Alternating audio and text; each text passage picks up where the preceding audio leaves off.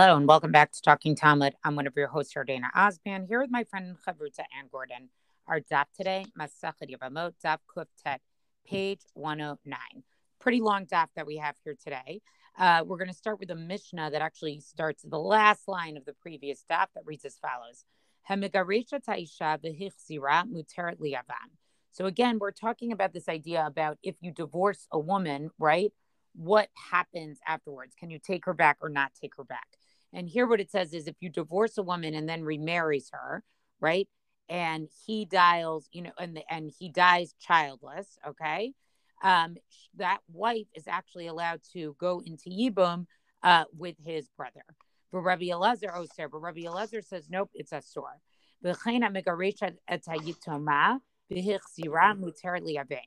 Also, right, with somebody who divorces an orphan minor girl, right, whose mother and brothers married her off and then remarries her and he dies, she's allowed to enter into Yibum. But Rabbi Elazar says no. Katana Shehisia Aviha, okay, a minor girl whose father married her off, right? And in that case, actually, according to the Torah, that is actually a valid marriage. The Nitzgrasha, right? And then she gets divorced while she's still a minor. So then she's like an orphan during the lifetime of her father. In other words, once that happens, he marries her off once, she gets divorced. He has no right to marry her off again. And she cannot become fully married because she's still a minor. Let's say the husband remarries her while she's still a minor and dies childless. Everybody says that she's not actually allowed to enter Yibum. So the Gemara wants to start with Amar Eifa, right? Eifa, who's one of the Chachamim, says, my time is Rabbi Elazar. Why does Rabbi Elazar prohibit Yibum?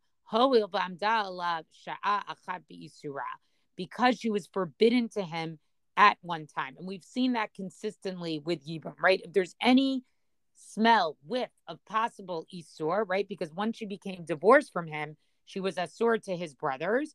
So even though he's allowed to take her back, she sort of always remains asur to her brothers. Amru le Rabbanan lefa. The rabbi said tefa. Chalitza nami latibe.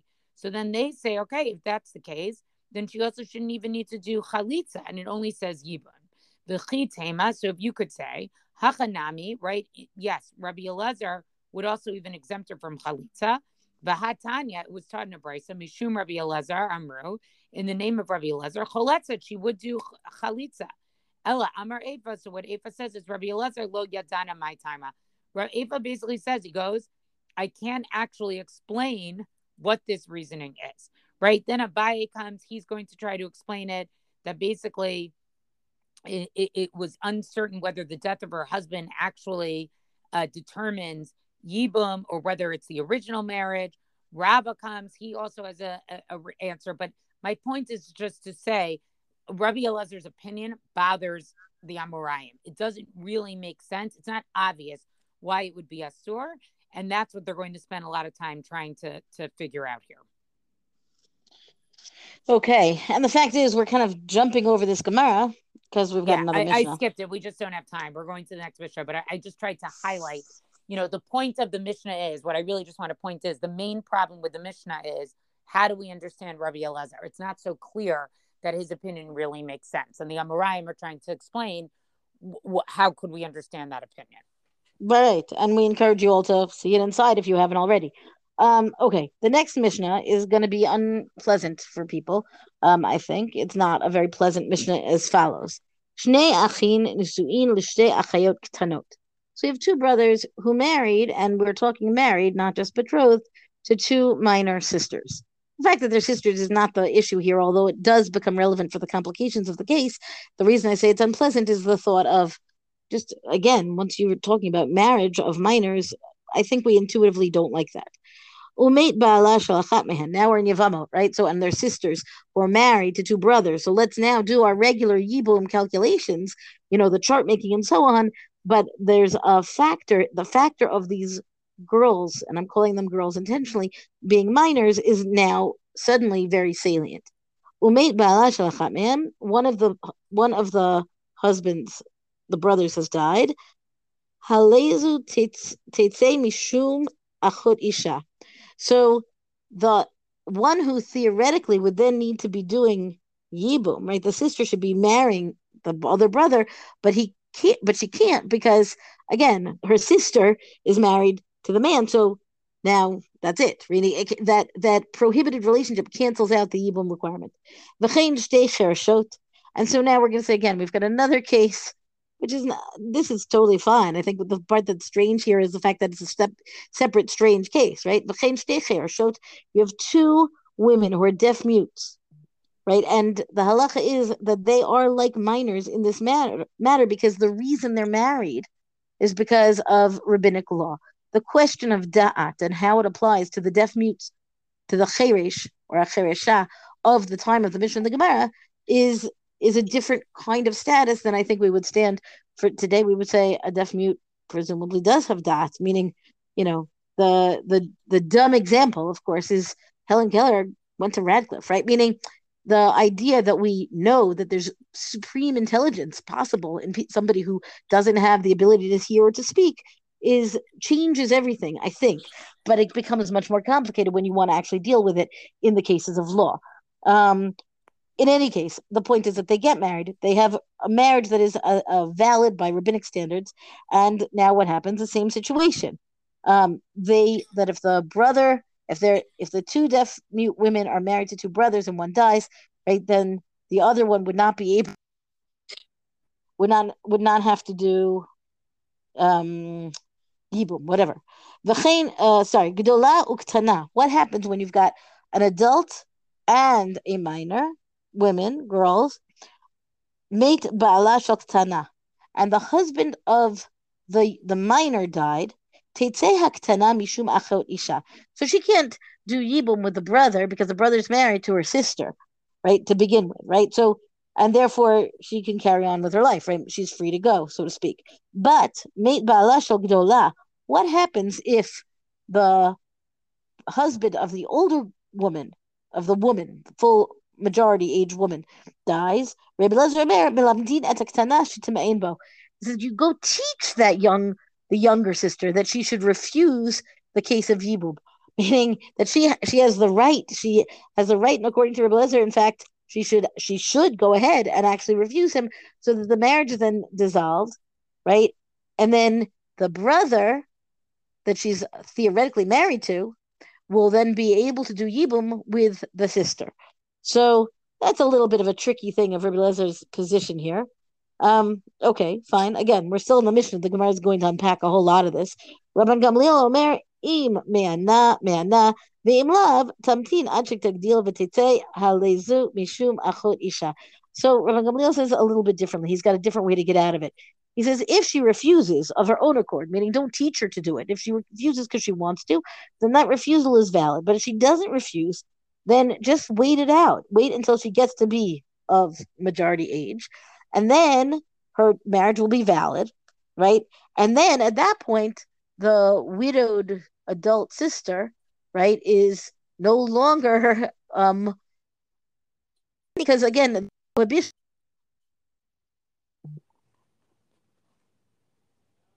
kicks in. So there's either way you end up with, taking care of the fact that the adult needs to do yibum. So either she does yibum because she has a full yibum with the husband who had been married to her minor sister, again, a difficult concept, or alternatively, the sister doesn't do miyun, the girl doesn't do miyun, she grows up, she stays married to the guy, and then the yibum situation is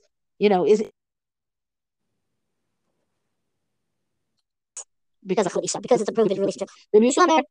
Ilo al ishto, ilo al eshet achiv, motzi et ishto beget ve'eshet achiv b'chalitza. So Rabbi Yoshua says it gets a little more complicated. He says when the brother married to the adult woman dies, and now the brother is married to the minor, so this phrasing of ilo is the way we would actually say oi lo, meaning woe unto him because of the wife, right, and also for the brother's wife. Meaning, in this case, according to Rabbi Yoshua, he's supposed to get divorced from the girl and also do chalitza with the sister, with the adult who's in mourning for her husband. He can't stay married to the ktana, according to this rationale of Rabbi Yoshua. He can't stay married to the ktana because she's the sister of the avama. Okay, but again, he's supposed to be married to her already. But again, the marriage didn't take, right, or not fully. So he can't do yibum because once he divorces the sister, then the yavama becomes is achur isha. So yeah, he ends up like kind of stuck in both ways around it. The way Rabbi Yoshua thinks about it, and that's why he says, "Oi, woe unto both of them," because again, like this rabbinic level of marriage for the Ketana ends up making a problem for the case of the Yibum. So, okay, I'm going to leave it at that. As I say, the Gemara here unpacks a whole lot of it. We're going to talk about a little bit of what it unpacks. Um, I like the fact that we do have these three different opinions over what's supposed to happen here because it's clearly a complicated, messy case. And the easy answer is don't marry off Ketanot, but they didn't ask me. Yeah, I mean, I hear what you're saying that this Mishnah is a little bit less pleasant, and it's interesting what the Gemara does with this right away. And it goes to Umi Shari, right? They want to know about Rabbi Eliezer's sort of idea that we basically should tell the minor that she should refuse. And so they ask, is this really true? Hatani Bar Kapra, didn't Bar Kapra teach the following? Liulam yitzbak adam b'shosha dvarim. Right, a person should always cling to three things, and distance himself from three things. And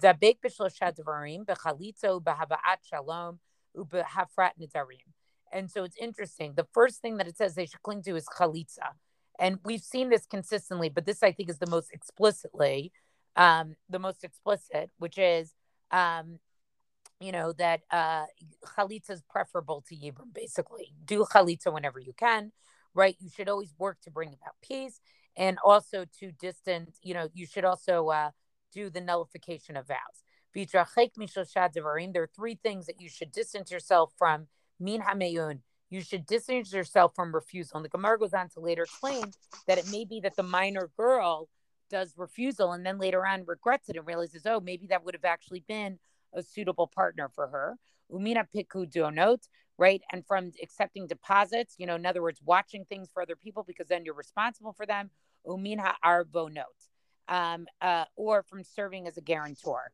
Me'un de mitzvah shani, right? And so the Gemara answers a refusal for a mitzvah is different because the refusal for a mitzvah is performed. It actually ends up allowing yibum later on with another sister. So the Gemara is going to go through this and explain this a little bit more, how they get to all of these things. I'm not going to read all of it, but I think it's just interesting. Pay attention to what's in the list, that they like chalitza, they don't like me'un. And that's interesting to me because as much as we're saying that sort of like there's a lot of layers of protection. And when you read the Mishnahs itself, it seems like, all right, she really is allowed to refuse at any time she wants to refuse, right?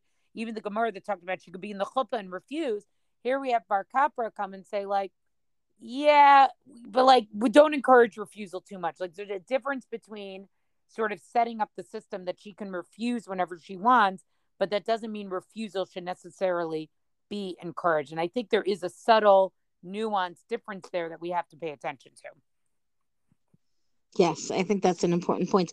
I want to just make a small comment on the towards the end of the daf, and it's a long daf. Towards the end of the daf, we have a discussion about the judges, right, who are going to adjudicate these kinds of cases, and it kind of begins in the middle of this discussion, and then we get kind of I'll call it like a pop-up window, right? Like there's a sidebar that's very specifically about what it means to be a judge and how a judge should relate to himself. And I just want to read that with you because I think that it's very powerful. The Amar Rabbi Shmuel bar Nachmani, Amar Rabbi Yonatan. So Rabbi Shmuel bar Nachmani, and you may recall that he is a name known for Agadot, for his interpretation of Agadata, is very often, strong, well done. Leolam yireh dayan atzmo keilu cherev munachat lo ben yarkotav, yirechotav. A judge should see himself, should look at himself as if he had a sword placed between his thighs, meaning vegehunom ptuchalo mitachtav.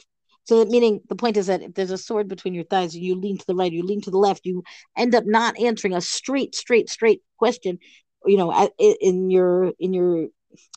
in your aim, so to speak, in the way that you answer, then you're going to get hurt. And then it says, and as if Gehenna was open beneath him.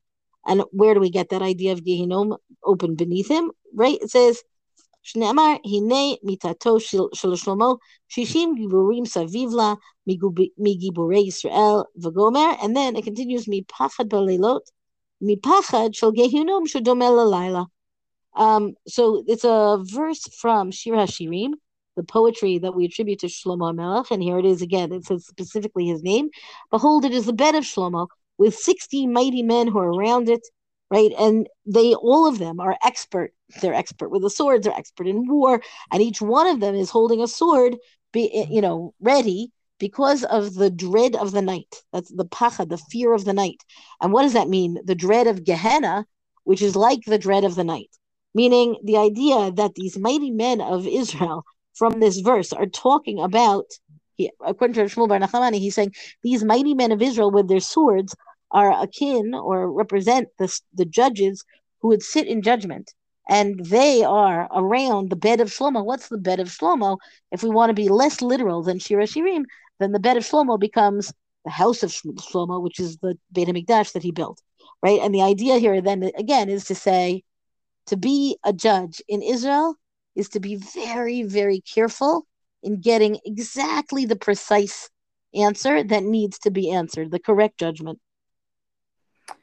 Yeah, I think it's, as we go through these prakim, this whole masachet, which is dealing with yibum and chalitza, and refusal, we really see sort of the importance of where judges are. And, I understand why this appears on this page where there's sort of a notion or a suggestion, do we encourage somebody to do refusal? And I think part of what the Gemara is trying to say here is, it's really acknowledging like how serious the judge's job is, and a judge really has to be careful not to sway people, not to sway to the right or to the left, and that being a judge is nothing that can be taken lightly at all. I mean, I think it's all things we know. That's not shocking to hear, but it's beautiful to see how they actually describe it on the page itself. And the idea of it being a sword, like you get hurt actually, right? There's actual injury or damage that takes place when a judge veers from their mission. That's our DAF discussion for the day. Thank you for joining us. Rank us, review us where you get your podcast. Come talk to us on our Facebook page and tell us what you think of this stuff. Thank you to Rabbanit Michelle Farber for hosting us on the Hadran website. And until tomorrow, go and learn.